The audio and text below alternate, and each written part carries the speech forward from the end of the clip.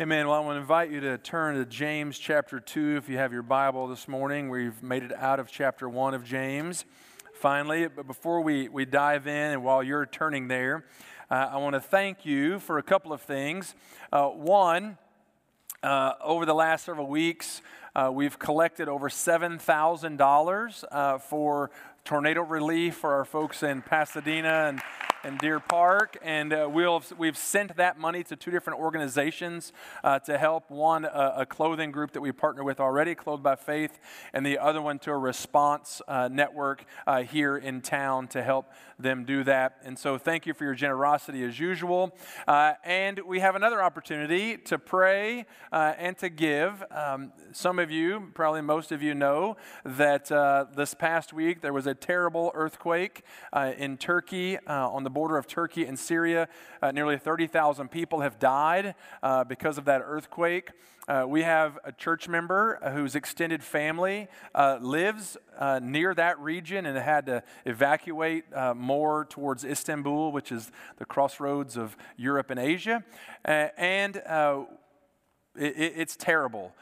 We have international missionaries there that I know that have just expressed the devastation. And thankfully, the country of Turkey has opened their arms to Baptist relief agencies to come and bring aid. And so today on your way out, if you feel led, or over the next week or so, you can also go online.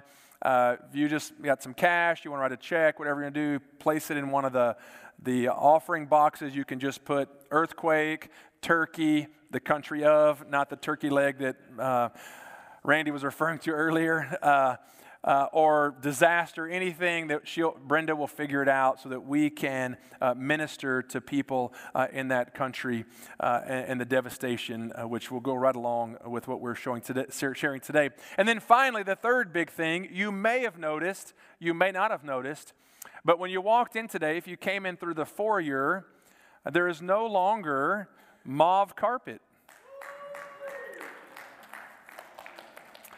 There was only excitement from one little section over here, which saddens me, truthfully. Saddens me. Because of a bunch of people, and some of you in the past, and your generosity through one of our capital campaigns, and the encouragement of one of our staff members at a business meeting, we recarpeted the foyer and the stairwell, and also painted.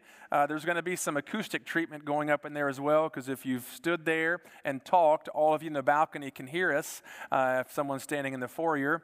And then our next stop is the bathrooms. I've already had one person request those mauve countertops for their home. So if you want one, you better act fast, okay? Act fast. They're going quickly. So that's my public service announcement for the day. If you've never used our restrooms, hey, go by this morning. It'll be a treat, I promise.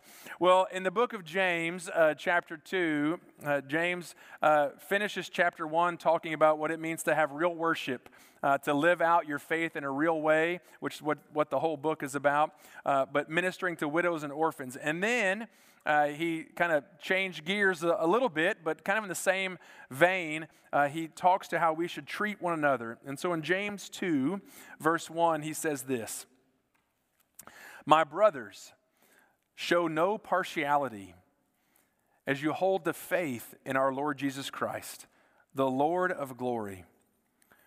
For if a man wearing a gold ring and fine clothing comes into your assembly, and a poor man in shabby clothing also comes in, and if you pay attention to the one who wears the fine clothing and say, 'You sit here in a good place,' while you say to the poor man, 'You stand over there,' or 'Sit down at my feet,' have you not then made distinctions among yourselves and become judges with evil thoughts?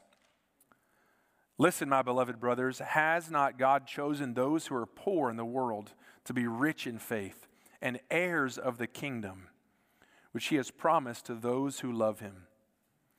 But you have dishonored the poor man, and not the rich ones who oppress you, and the ones who drag you into court? Are they not the ones who blaspheme the honorable name by which you were called? If you really fulfill the royal law according to the Scripture, you shall love your neighbor as yourself, you are doing well. But if you show partiality, you are committing sin and are convicted by the law as transgressors. For whoever keeps the whole law but fails in one point has become accountable for all of it. For he who said, "Do not commit adultery," also said, "Do not murder." If you do not commit adultery, but you do murder, you have become a transgressor of the law. So speak and so act as those who are to be judged under the law of liberty. For judgment is without mercy to one who has shown no mercy. Mercy triumphs over judgment. Now, James is writing to a group of people who hold faith. They are Christians. They have put their faith in Jesus Christ. They've trusted Him. That's why he calls them brothers. That's why he says, hold the faith in our Lord Jesus Christ. Because he fully recognizes that if you have a relationship with Jesus Christ, if you've put your trust in Jesus, everything about your life changes. You're transformed by the power of God. How you think, how you speak, how you live, how you act, everything changes. Why? Because you're a new creation. You've been made brand new. The old is gone. That old, selfish, sinful life is gone, and now you have new life in Christ. So everything is different. You see everyone different. Because Christ has transformed your mind and your heart. And so how you see people should be different. This is a struggle for us because sometimes we want to pick and choose the people who we love, who we appreciate, who we show mercy to. But when Jesus is the Lord of your life, you give up the right to choose whom you will love.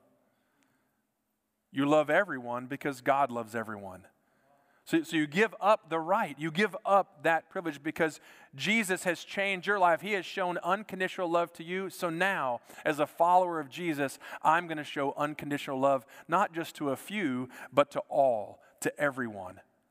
I don't pick and choose. I choose all because He has chosen all. He's chosen me. And James uses this phrase, don't show partiality. It actually is two words that he combines together, he and Paul. It's only used here and 3 other places in the New Testament. It's a made-up word, actually. They made it up. They slammed 2 words together that literally translated in English mean receive by the face. So the phrase is don't receive by the face. Not faith, face, F-A-C-E. Don't show partiality. Don't make a judgment or show favoritism on some external quality. It reminds me of Capital One, the commercials. You've seen it. We're upstairs, there's a young girl and a couple of older teenage boys sitting on a shabby couch. This, crazy looking drummer, and then it pans over and there's Slash. No Guns N' Roses fans in the room? Come on, people. With his hat and his crazy, black hair, and he's just tearing it up. Not as good as Ashton, but tearing it up nonetheless. Tearing it up. And he gets a little bit through, I have no musical talent or ability or know the words to say, but he doesn't get far. And she says, stop, stop, stop, you're in. And all these other schmucks, they just grab their guitar and they walk off. Or the other commercial they have is in the basketball, outdoor basketball, the city park. There's all these 4th graders or so standing there. And it's, short kid. Hey, Charles Barkley, short kid. And the young girl, the smartest person in the room or in the playground, I choose you, Charles Barkley. Favoritism because of some external quality. We do it all the time. Our culture is perfect at it. We look at someone's outward appearance, some skill they have, some ability, how they dress, and we choose them at the expense of others. We show prejudice towards others. And what James is helping his listeners, these young Christians, what he's helping them understand is that prejudice is contrary to God's love. God's love shows no partiality. He loves everyone equally, without condition. And he illustrates that fact with this goofy little moment in worship, because he says, if someone in fine clothing and a gold ring comes into your assembly, that's not his house. That's a public assembly of worship. And you usher him up to the front row. Well, if he was Baptist, the back row, because that's what we think is the important row. And then you tell the other guy in shabby clothing, literally filthy, like the man stinks. He smells bad. His terrible clothing. If you tell him, oh, just go over there, you've shown partiality. Literally, this, as he describes, for if a man wearing a gold ring, really, in the literal translation, it means gold-fingered. Maybe Ian Fleming got some inspiration for his James Bond movie with that. But gold-fingered, fine clothing. Today, I wore one of the most expensive shirts I own on purpose today. I didn't buy it, and it was purchased on sale. Still expensive. Most of the things you see me wearing Sunday morning, I did not purchase. Because there are times when all we can pay attention to are the outward features. And we want to go to that person. It's why I wrote in my little I call it the blurb, my blurb this week on our e-newsletter. It drives me crazy that wealthy people, prominent people, famous people, they get free stuff all the time. Why is that? They don't need free stuff. It's us common people. We need the free stuff. I need the free dinner at Roadhouse. They don't, right? I need the tickets to the Super Bowl. Well, want maybe is the better way to say that. Right? That's the thing here. That this man, his illustration here, this usher in the worship time shows partiality, not just, oh, well, I know him, he's my best friend, I'm going to give him the good seat. No, the implication is he did so with evil intent. And we're not sure what that evil intent is. Maybe the evil intent was to push the poor man to the side. Maybe the evil intent was selfishness. Oh, if I seat the rich man in the right spot, in the right place, then maybe he'll do something for me. And selfishness was at the root of his treating the one person with love and honor and the other person with disdain. There's no place for prejudice under God's love. Because Jesus died for every person. His love is what brought him to this earth, what brought him to live perfectly, what brought him to minister to those who are in the greatest need, both physically and spiritually. It's what he lived for and he died for, was to express love. And so how we treat others matters. How we treat one another matters. Because rather than look at the external, which is what most of us do, Jesus looks at the heart. Jesus pays attention to the heart, not the wardrobe. And it's hard for us sometimes not to do that. Way back before most of us were alive in 1739, there was a young man named John Wesley. And John Wesley had a calling, had a desire to reach people for Jesus. He wanted to share the gospel with everybody. The problem was the church at the time didn't particularly care for his style of sharing the gospel. And so he would go and preach in graveyards. No, thank you. And fields, I could do that. Fields and graveyards to try to attract people who didn't know Christ. He would go to the coal mines, and early in the morning he would go to the coal mines and stand there and preach as the men would come in. And he saw thousands and thousands and thousands of people saved. The established church wouldn't let him in. They didn't accept him, and they didn't accept those people who had come to faith in Christ. And so what John Wesley did was establish the Methodist Church so that people would be able to hear the gospel and all would be welcomed. And as sometimes churches go, the Methodist Church began to drift. And about 100 years later or so, there was another man named William Booth, you might know his name, that wanted to minister and encourage and help the poor, but the church again had sort of shut its doors to those who were in need, those who didn't quite fit the demographic. And so for 14 years, William Booth lived in poverty with all these that he had established a relationship with, that he had brought to faith in Christ. And finally, after 14 years, he established the only army in the world, the only standing army in the world that has no weapons, the Salvation Army. If you ever make it on trivia, on Jeopardy, that might be one of the questions, because it was one at one point. He established the Salvation Army so he could minister to the least of these, so that he could show love as God loves. Because those who were supposed to be holding to the faith failed to do so.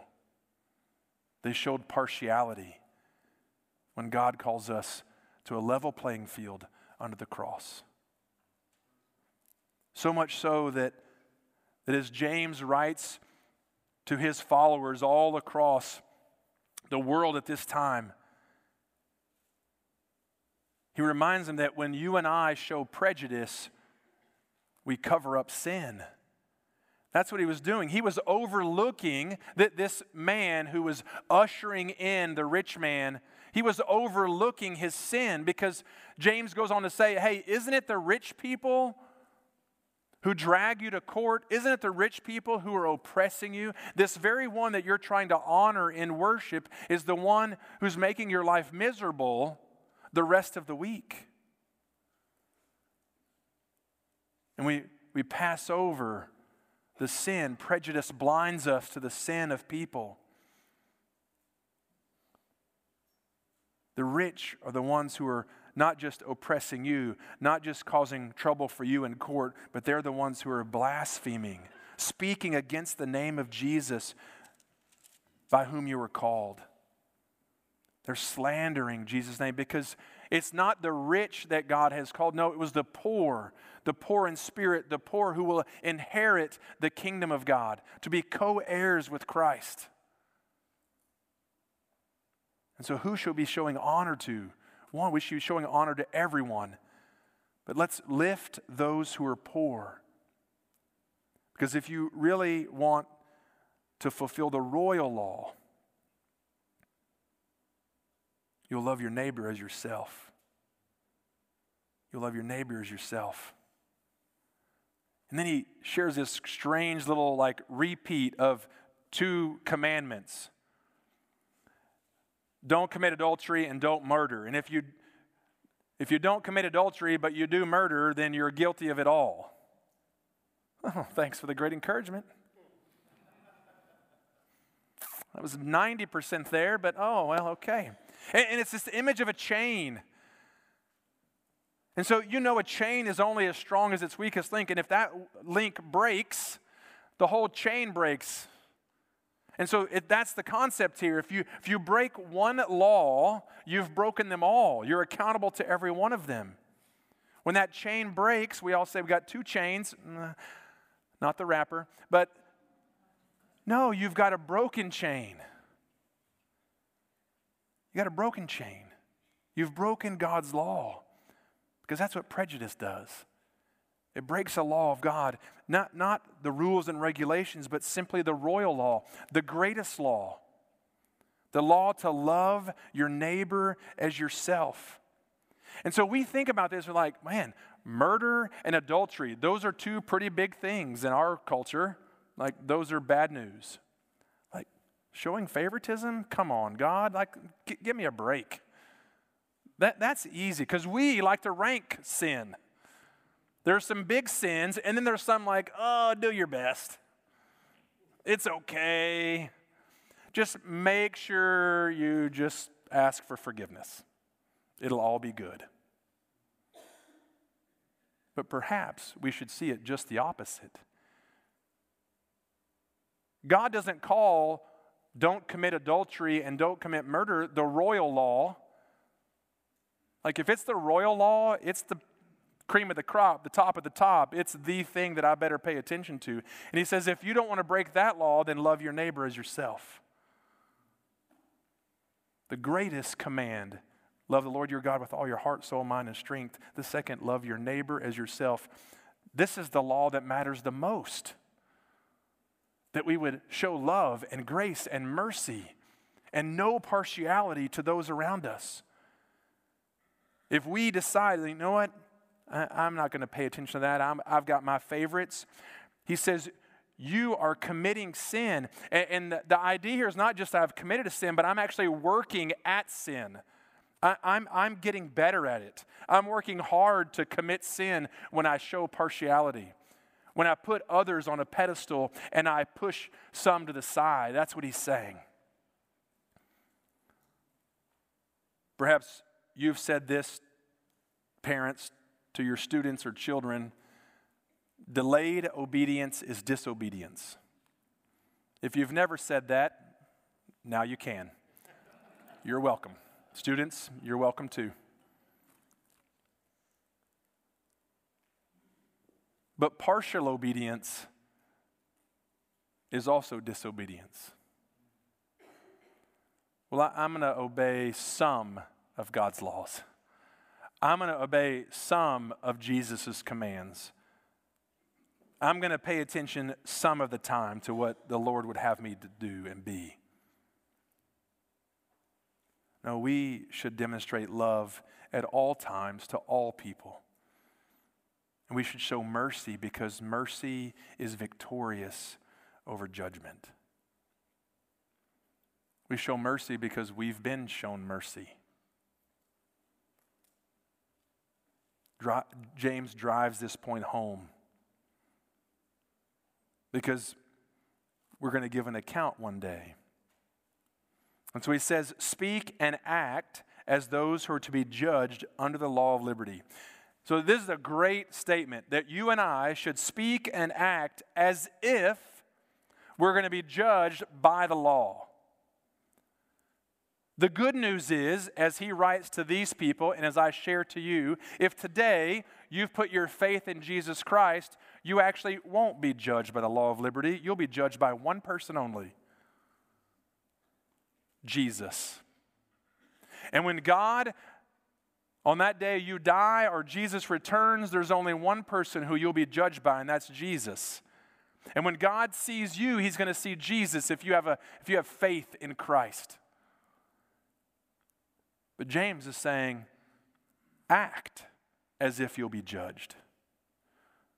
Act that way. Speak and act as if you'll be judged by the law there, because those who have no mercy won't be shown mercy, but mercy will triumph over judgment. Jesus, easy for me to say, Jesus showed us mercy. He offered us forgiveness through the cross, and so what should we offer? Mercy and grace and honor to all those around us. And so how do you treat people? 2 weeks in a row here. Last week was widows and orphans. This week it's the least of these. We have a calling as the people of God to show love to those without paying attention to the exterior, without paying attention to how smart, how good, how fast, how strong, how able they are to help us. God's called us to love unconditionally because He loves us unconditionally. My prayer is that we would show mercy and grace to everyone, particularly those who need it the most, because that's what God calls us to do. That we be a people of love and mercy and grace and forgiveness. We're a people who honor those who need assistance, who need help, who need love, who need encouragement, who might be a little shabby, who might be a little different, who might need a little help, who might be hurting, who may not think or act like we act, but they need someone to demonstrate love to them because maybe no one has. And you'll be the difference in their life because you're living the royal law, the law of love. Will you pray with me?